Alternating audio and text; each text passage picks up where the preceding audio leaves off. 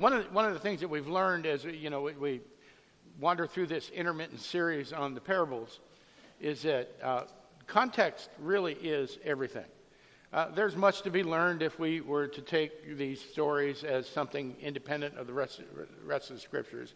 But if we're ever going to have a full understanding of what the author wants us to know, then we need to know what was happening leading up to this. Now, this is a concept called authorial intent, and the idea behind that is if we study the Scriptures enough, if we look at them, why is this parable in this part of Mark's gospel? What is going on? What is Mark trying to say to us?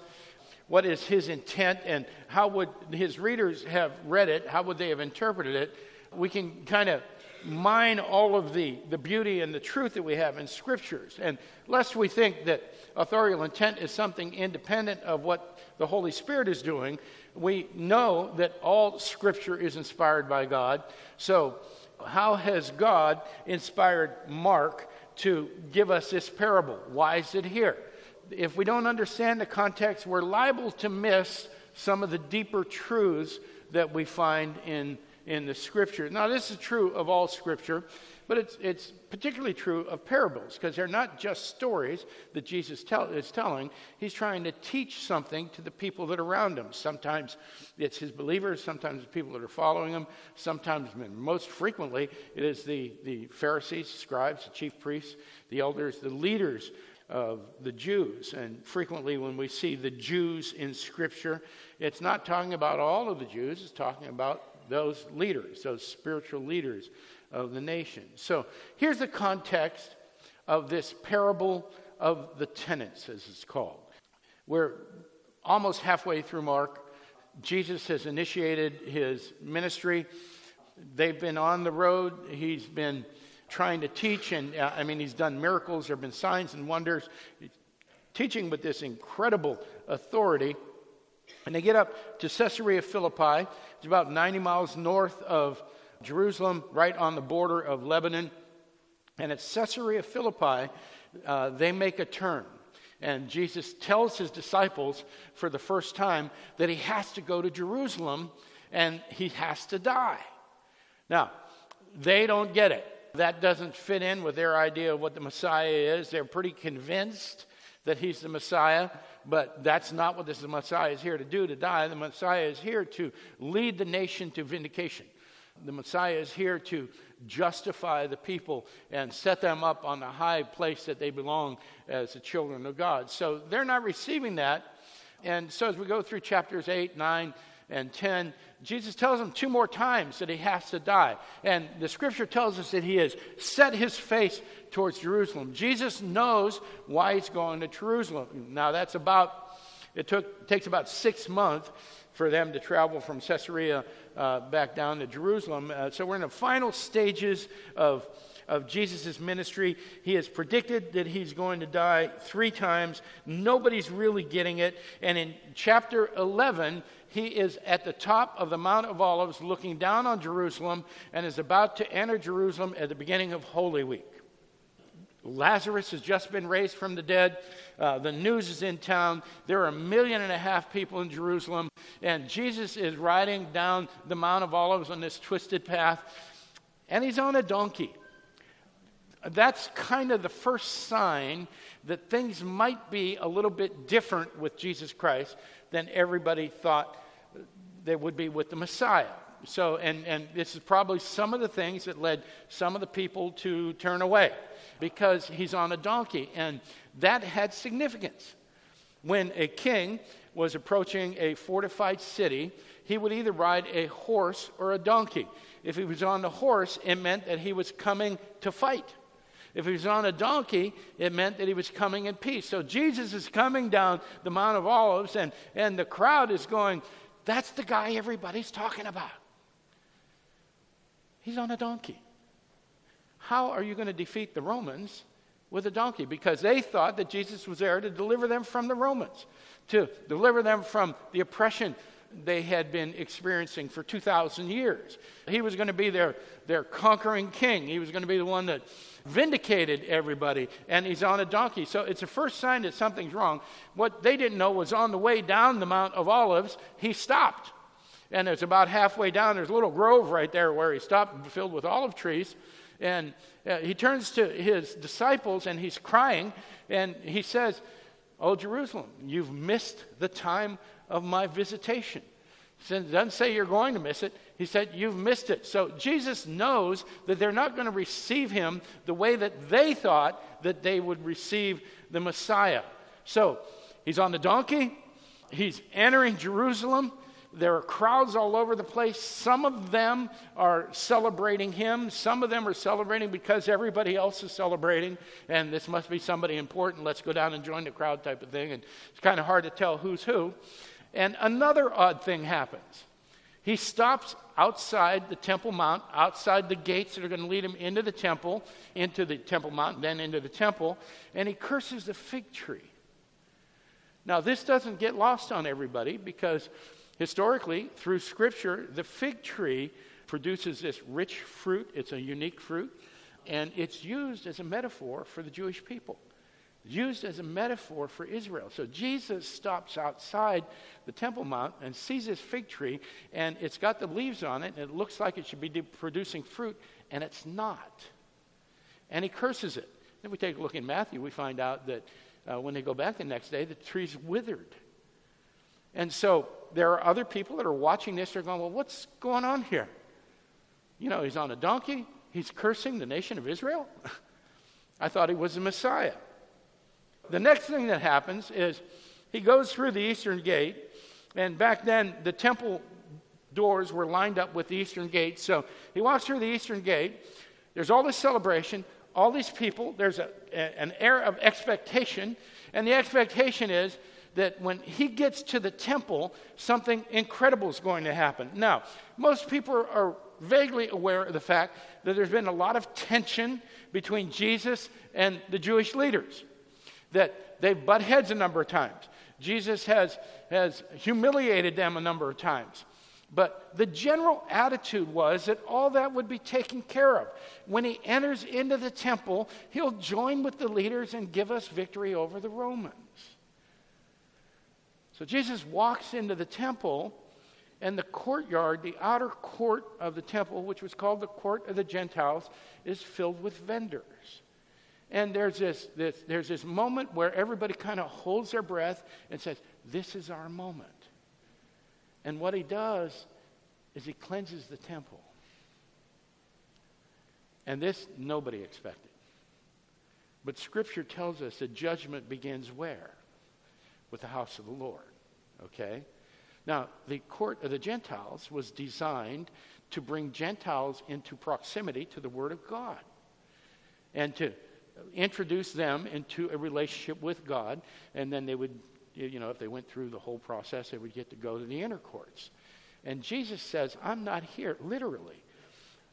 He says, didn't you know that my Father's house was a house of prayer for all nations? Now, that wouldn't have gone beyond the Jews as well, because, as we all know, in their eyes, there were only two groups of people. There were Jews and Gentiles. Either you were Jewish and a child of God, or you were a Gentile and a heathen. So when Jesus says, my Father's house is a house for all nations, they're like, oh no. No. Your Father's house is a house for Jewish people. And Jesus is literally saying to them, I'm not here for the Romans. I'm here for you. You need to be cleansed. And it's going to start right here in the biggest symbol of your faith that you've ever had, the temple where you worship your Father. The temple where you come in to practice your faith. We're going to start the cleaning right there. And of course, the symbology is not lost on us, because now we are the temple. And I think if we're going to be honest with each other, we're all waiting for God to cleanse the people around us. Maybe our spouse, maybe our kids, maybe our parents, maybe our brothers and sisters, maybe the people we're working with, maybe the people that have a different opinion than we do on some things. And we're not expecting God to cleanse us. But that's exactly what happens in Jerusalem when he walks in. See, and as soon as that temple, this is in chapter 11, as soon as the temple is cleansed, the scribes and the chief priests and the elders challenge Jesus' authority. And you can almost hear the indignation in their voice. That guy's got a lot of nerve coming in here to the temple. Doesn't he know who we are? He's going to teach us something. He's not even a priest. What business does he have coming in here and telling us what to do? We've been running this temple for 2,000 years. So they say to him, they're going to trick him. They say, "Oh, Rabbi." It's not a gesture of respect. There's sarcasm in their voice. "Will you tell us by what authority you do these things?" So Jesus, who's already outflanked them a number of times, says, "Oh, I'll tell you what authority I do these things. If you'll tell me what authority John did his baptism in." Now, there's a crowd of leaders standing in front of you. You can see this. The guys in front are standing there like going, uh-oh. And the guys behind them are murmuring to each other, this is a problem. Well, what's the problem? The guys behind them are saying, look, here's the problem. If we say that John the Baptist is from God, then we've got to recognize that he's from God, because John the Baptist was very clear that he was a forerunner for this man. If we say that John is not of God, the people are going to get upset at us because they think he's a prophet. We're in a jam here. And what they're concerned with is not really concerned about taking care of the people or recognizing Jesus Christ. They're concerned about losing their influence. They're concerned about losing their authority. They're concerned about the people rising up against them and the Romans saying, "Hey, this is a problem. We're going to have to remove you guys and put some fresh blood in here." So what they do is they go, "We don't know." And Jesus, it's kind of God's humor. He goes, "Well, then I'm not going to tell you where my authority comes from." So that's the context of this parable. Jesus has done all the miracles. He's made all the signs. Just prior to the top of the Mount of Olives, he raised Lazarus from the dead. And the town knows it. It's 1.25 miles away. Everybody knows that Lazarus came out of the tomb because Jesus called him out of the tomb. And there's this challenge to authority. And so now we come to this parable. And the question in the parable is, are you a landlord or a tenant? Now watch this. Many years ago, I got a ticket for rolling through a stop sign. And it was in Fairfax County. And I went and stood before the judge, and I was about halfway down the docket, so I get to watch everybody go through it. And I'm going to plead no contest and pay my minimal fine and get out of there, okay? And everybody's like, "I'm not guilty," and the judge gets upset, or "I'm no contest," and the judge gets a little bit less upset. And he's kind of hammering people down for $25 in costs, $25. They're all minor infractions. And I know I'm getting close, and he calls this lady up. And she walks up and stands before the judge, and the judge says, "You have been cited with going 60 miles an hour in a school zone." She said, "Yep."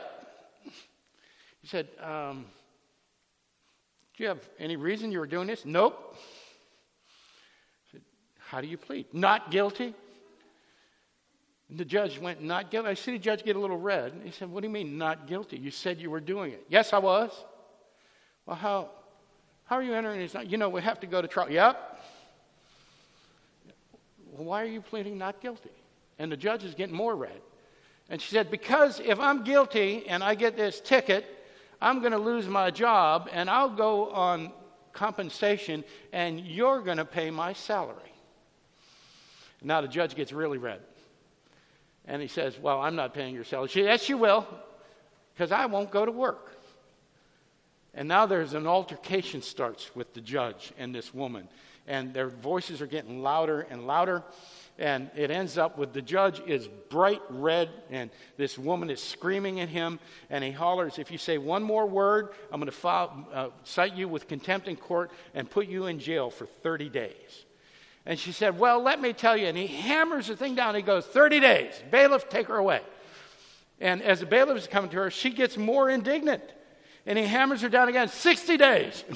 And as she's going out the door, the bailiff is dragging her out the door, 90 days. And she's out the door, and she can hear her hollering in the hallway. And the judge goes, next person. And the bailiff goes, John Kavakis. And I went, oh, my. And I'm standing in front of the judge, and he's bright red. Veins are popping out on the top of his head. And he said, well, I've had a morning of no contest and not guilty. Which one are you? And I went, you know what? I'm guilty. He said, good, $25 in costs. See, I wanted to be the good guy. I wanted to say no contest. I didn't want to admit my guilt. And when I saw the wrath of the judge, I thought, I don't want to incur his wrath. Let me just be honest with the guy. That's the question in the parable. Which one are you? When we read the parables, don't we do that? Don't we kind of assume the role? As a general rule, we kind of assume the role of the good guy and, teaching the bad guy the lessons. So it's a question for this morning as we walk through this. Which one are you? That's the name of our sermon today. It's part of our series, Stories That Change the World. And this parable has three key pivotal moments in it. We see the owner's patience in verses 1 through 6. We see the tenant's violence in verses 7 and 8. And then we see the consequence that the owner levies on the tenants in verses 9 through 12. And all of those revolve around a key question that appears in verse 9. So I'll tell you what that key question is, but keep this question in mind as we go through this. Which one of these are you? So we'll take a look at the owner's patience, and it starts out here with verse 1. Jesus began to speak to them in parables. A man planted a vineyard and put a fence around it and dug a pit for the winepress and built a tower and leased it to tenants and went to another country. Now, again, we have to hear this with these Eastern ears. We have to hear this the way the Jews would hear it. So the Jews, when a vineyard shows up in Scripture, it is generally a reference to the nation of Israel. And they know this. They know that Jesus is probably talking about them, okay? Now, one of the reasons they know it is because it's not only shown up a number of times, but it's very prominent in the book of Isaiah. If you take a look in Isaiah chapter 5, you have the first couple verses in there about they speak of a vineyard, there's a tower. It kind of sounds the same way that Jesus is describing the vineyard here, except this vineyard in Isaiah, and this is something that maybe was a little bit lost upon some of the Jews there. This vineyard that Isaiah describes is producing wild grapes instead of natural grapes. And the difference is the grapes that they used for make wine were cultivated, they were cared for, they were healthy, they were thick, and they were juicy. Wild grapes are scrawny, and they're not good for anything. They're not even really edible. So in Isaiah, we see this, that we have this vineyard established, and then we see, for the vineyard of the Lord, Isaiah says, of hosts, is the house of Israel. And the men of Judah are his pleasant planting. Now, that's a little bit of a contrast to what's going on in Isaiah 5, but Isaiah wants the people that he's speaking to know that they are God's precious children. Isaiah's job is there to warn them that if they don't turn their back, if they don't repent from what they're doing, that bad things are going to happen. So when Isaiah talks about the vineyard producing wild grapes, he's not saying you guys are a mess. He's saying you guys need to repent. The reason I'm here is to warn you that if you don't repent, bad things are going to happen. God is giving them a chance to turn from their ways and turn back towards him because he loves them. Now, if they don't, the passage is followed by a series of woes. Things that will happen if they don't repent. These are promises of God. So the Jews know, in Jesus' time, the Jews know that the parable is about them. But they may be a little bit confused about which role they play in this story. It's the same thing when, if you remember in 2 Samuel chapter 5, David has taken Bathsheba as a wife. He's arranged to have Uriah killed. Literally, David is guilty of murder. And Nathan comes to him and he says, "Hey, king, I need some input on something. There's a guy who had a bunch of sheep, and he was wealthy and well taken care of. And there was another guy that only had one sheep, and the guy with all the sheep took the guy's one sheep, and now the guy with the one sheep doesn't have any, and the one that has a lot of them just has more than he can ever use. What do you think about that, man?" And David was a good king. He's a good guy. Made some mistakes every now and then, right? Just like us. And because he's a good king and he cares about his people, he says to Nathan, "That guy needs to be punished." And Nathan says, "That guy is you." Okay? That's what's happening in this parable. Okay? And it doesn't help that there are a lot of biblical historians that believe that at this point in the time, that the very first perception the Jewish leaders would have had is that they're the landlord. See that? They own the land. The Romans have come in and occupied the land. And the Romans are taking the fruit and using it for their own good, and the nation of Israel is left with nothing. So at first, they see themselves as the landlord. And of course, as the story develops and we find out that the landlord is mistreated, the Pharisees, the Sadducees, the chief priests, the elders, the scribes, they would be indignant about this. This is not what you do to a landlord. Something needs to happen with these people. They made the mistake that all of us make from time to time in assuming that when we read the scripture, we're the good guys. And if the Jews were the good guys, that would make the Romans the bad guys. All it really shows is that they really haven't been listening to anything Jesus has been saying. I mean, Jesus has told his followers, "I got to go to Jerusalem and die at the hands of the chief priests and the elders and the scribes." And there's still this expectation that somehow everything's going to get made right. All the prophets that came before Jesus have said, if you don't turn back towards God, you're going to have a problem. Jesus shows up. He says, "I'm the Son of God. John the Baptist was before me. He pointed towards me. I'm the guy that all of your celebrations, all of your festivals are about. I'm the focus of your worship, and I'm here to redeem you." And all they could say is, "No, that's not right.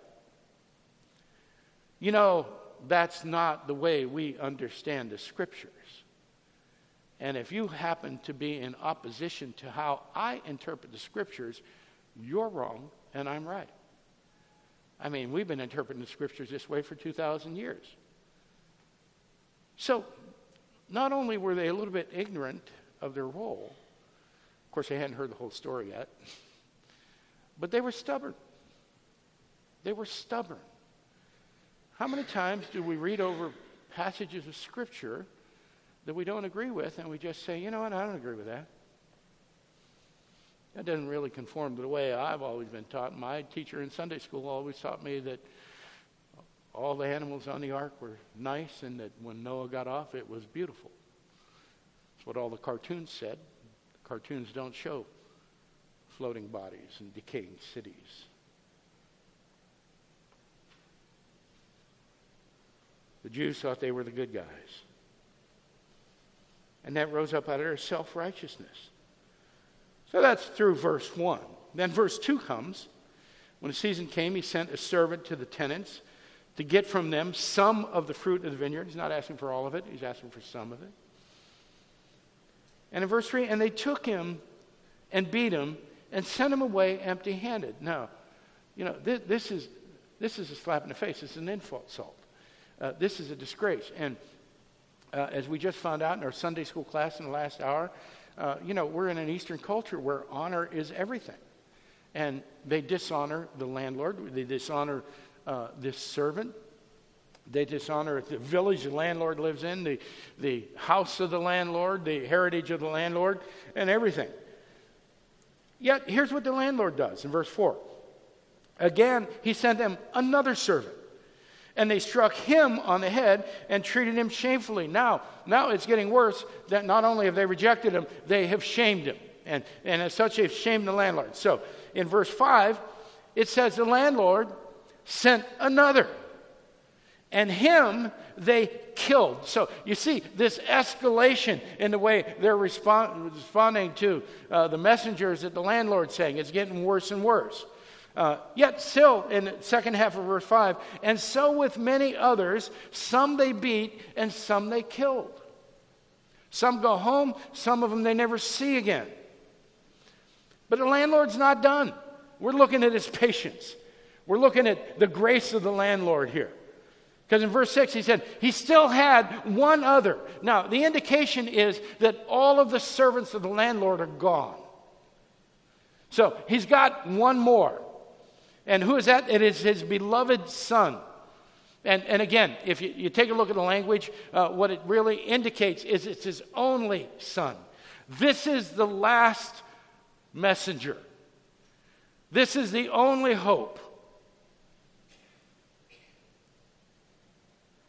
And he said to them, they will respect my son. Now, we've got to be careful because there are metaphors all through here, and most of them are valid, but we've got to be very careful not to draw direct connections in the metaphors.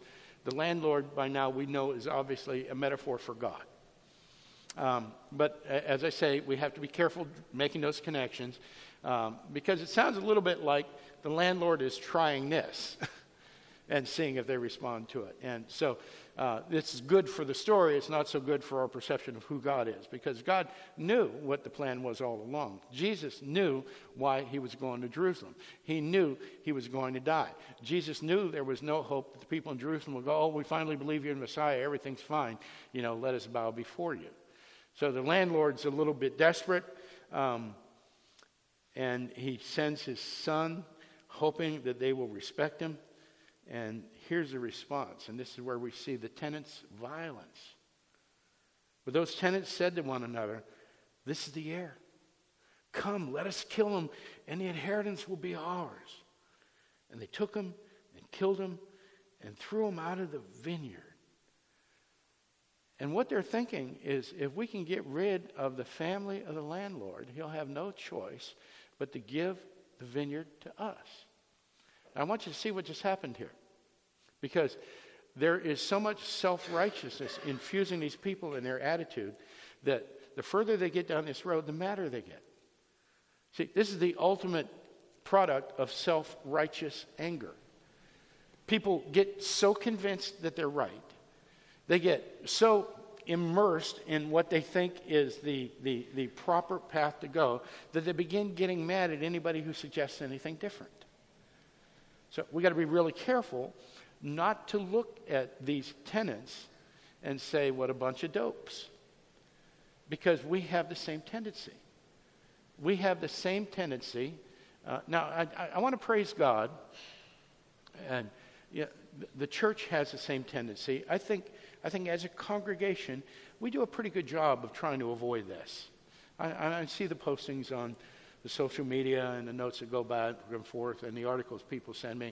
And you guys do a good job of not allowing your anger to get control of you and do something that's not very godly. But the church in general is still struggling with the same thing that these tenants were struggling with. So convinced that they're right, so convinced that God is on their side, so convinced that they're the good guy, that they become angry at the people around them for not thinking the way they do. And the really funny thing about it is, they say things like, well, I'm angry at you because you get angry at people that don't think the way you do. You guys aren't tolerant, and I can't put up with that. So, I mean, funny things start happening, don't they? So we got to be careful, because if we allow that self-righteous anger to start controlling us and controlling how we respond to the mission field, to the people that we're sent to, we can get angry and be guilty of murder. Jesus starts out Matthew with the Sermon on the Mount, chapter 5 through 7, and he starts that out with saying, if you're thinking about being angry at somebody, you're guilty of murdering him.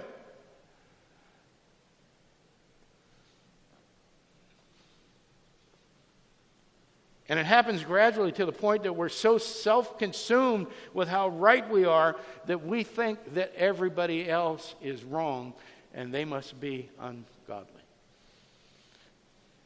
Well, we're there to bring the message of God.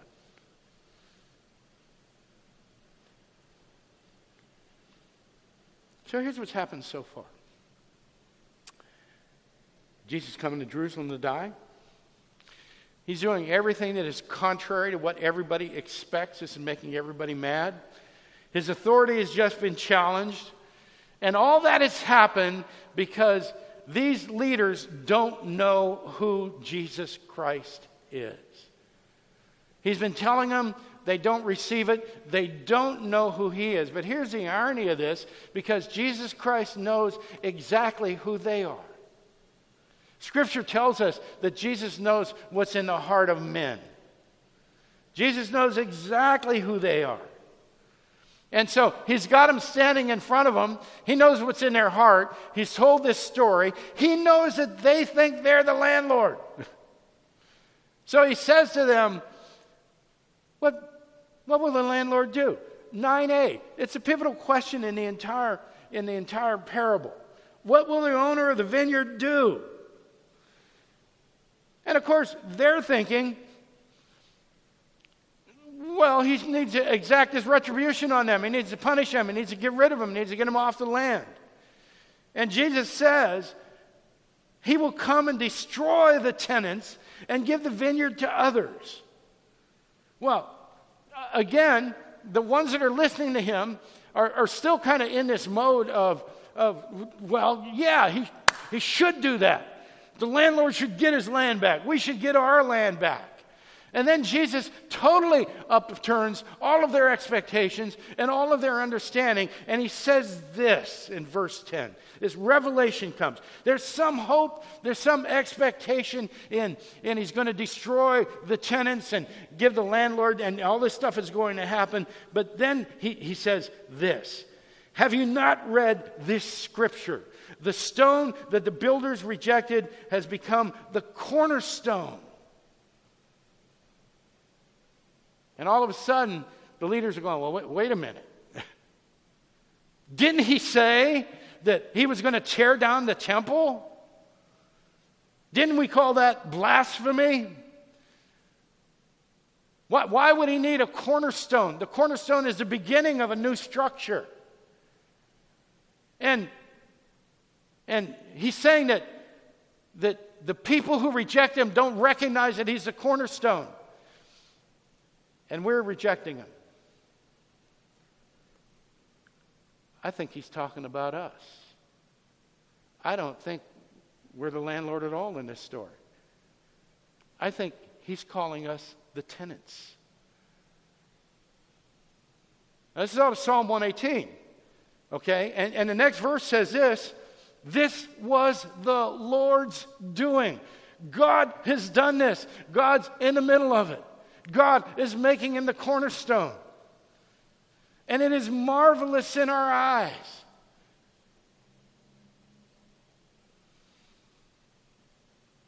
Now there's a problem.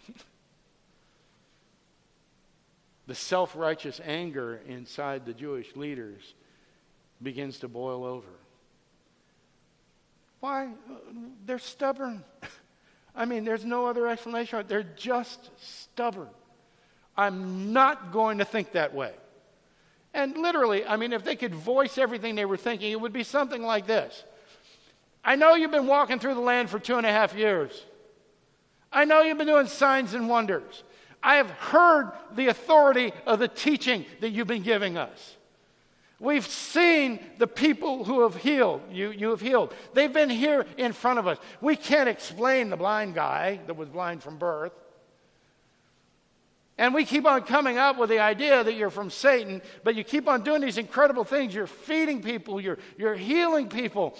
And we know that you raised Lazarus from the dead just yesterday. And we reject you. We know that all the prophecies said that this is what would happen, but we can't possibly accept that you are the Son of God because you, Jesus Christ, are not living up to our expectations. So we reject you. Verse 12, and they were seeking to arrest him, but feared the people, for they perceived that he had told the parable against them. So they left him and went away. They don't want to lose their power base. They don't want to lose their influence. They don't want trouble with the Romans. People turn against the spiritual leaders. The Romans come in. They don't remove the people. They remove the spiritual leaders. All the Romans want is peace, so they can collect their taxes. So we've seen these three incredible moments, the unfathomable patience of the landowner. We've seen the unfathomable violence of the tenants. And now we see the consequences of the landowner. And we saw how all that came about. You know, the turning point was when Jesus looked at him and said, what do you think the landowner ought to do? What do you think the landowner ought to do? Well, give the land to someone else. Why? Because Jesus knows who they are. Jesus knows who they are, and they are ungodly people. They're people that are not just rejecting him with their mouth, but rejecting him in their heart as well. And the gospel goes to the lost. Well, these people are lost, but you see, they're lost, but they think they're well. They think they're healthy. They think they've got it all together. They think that God is on their side. And Jesus has told them, and will tell them again, that I'm not here to heal the well. It's a little bit of a sarcastic tone. You think you're well. I'm not here for you if you think you're well. I'm here for the sick. The gospel goes to those who are lost, those who are hopeless, those who are looking for redemption. It doesn't go to the self-righteous. It doesn't go to the falsely pious. People are walking through town going, thank you for making me not like that guy over there. It doesn't go to those who expect God's favor because of something that they are. It goes to the humble. It goes to the meek. It goes to those who are contrite before the Lord. So here's the question, now that we know the whole story. Are you a landlord or are you a tenant? What role do we assume in this? Be careful how you answer, because on the surface it looks pretty good. I mean, the landlord is patient.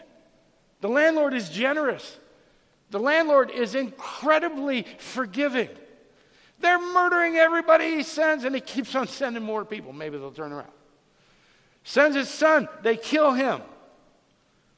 The tenants, they're selfish. The tenants are angry. The tenants are ready to vent their anger. They're enraged against all this. And the incredible thing is, as angry as they are, and as much as they are rejecting this man and treating him unjustly, they are expecting the blessing of God.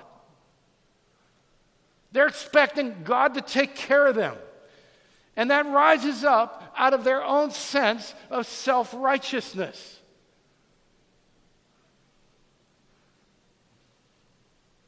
Who are you? Are you the landlord? Or are you the tenants? I mean, it's almost like a no-brainer, isn't it? Here's the harsh truth. We're neither one. I mean, there's got to be something in here for us, right, as believers? We're not the angry tenants that are being cast out. We've been saved. We've been transformed. There's no condemnation for us. We're certainly not the landlord. We're not God. Brothers and sisters, we're the servants. We are the servants. We're the least likely ones to be pointed out in this thing. Think about it. We're the ones who are sent to the lost. We're the ones who have the message of God. We're the ones who are called to sacrifice everything in service to the Master. We're the ones who are honored to be sent by Him. Yes, we're honored because we belong to the Father. We've been marked by Him. We've been set apart by Him for service to Him, for holiness, for being messengers of the gospel. And here's the great blessing, is in order for all this to happen, He did send His Son. He sent His Son to die in our place so that we could become those servants, so that we could become those messengers. And here's the incredible blessing on all that. Jesus did that. God sent His Son when He knew who we were. He saved us when we were yet sinners. God knew exactly who we were, just like Jesus knew who these tenants were. And God sent His Son anyway to redeem us and bring us back into His presence. What an honor to be His servant. What an honor to be asked to carry His message. And the great blessing we have, brothers and sisters, is that if anybody murders us, we're just going home to be with the Father. We didn't know who He was, but God knew who we were. And He loves us anyway. What incredible grace. Let's pray. Father, we thank You for the honor of being Your servants. We thank You, Father, for the burden of being Your representatives, Father, knowing that we're unable to do that on our own, but by the presence and the power of Your Holy Spirit, we can walk in a manner worthy of our calling. Lord, help us to be faithful to that. Help us to be true to that. Help us to never read the Scriptures and assume that we're the good guys. Father, help us to understand, as I understood that day that I stood before the judge, that I'm guilty. Help us understand that we're guilty. But by the grace of God, we are declared innocent. By the mercy of God, we are saved. Help us to be good servants, Father. Help us each to lay our heads on our pillows tonight and have the Spirit whisper to us, "Well done, my good and faithful servant." Lord, Your love is unfathomable. And the more we meditate upon it, the more we ponder it, the greater it gets, Father. We thank You for those little reminders that we have in our lives, that we're not yet sanctified.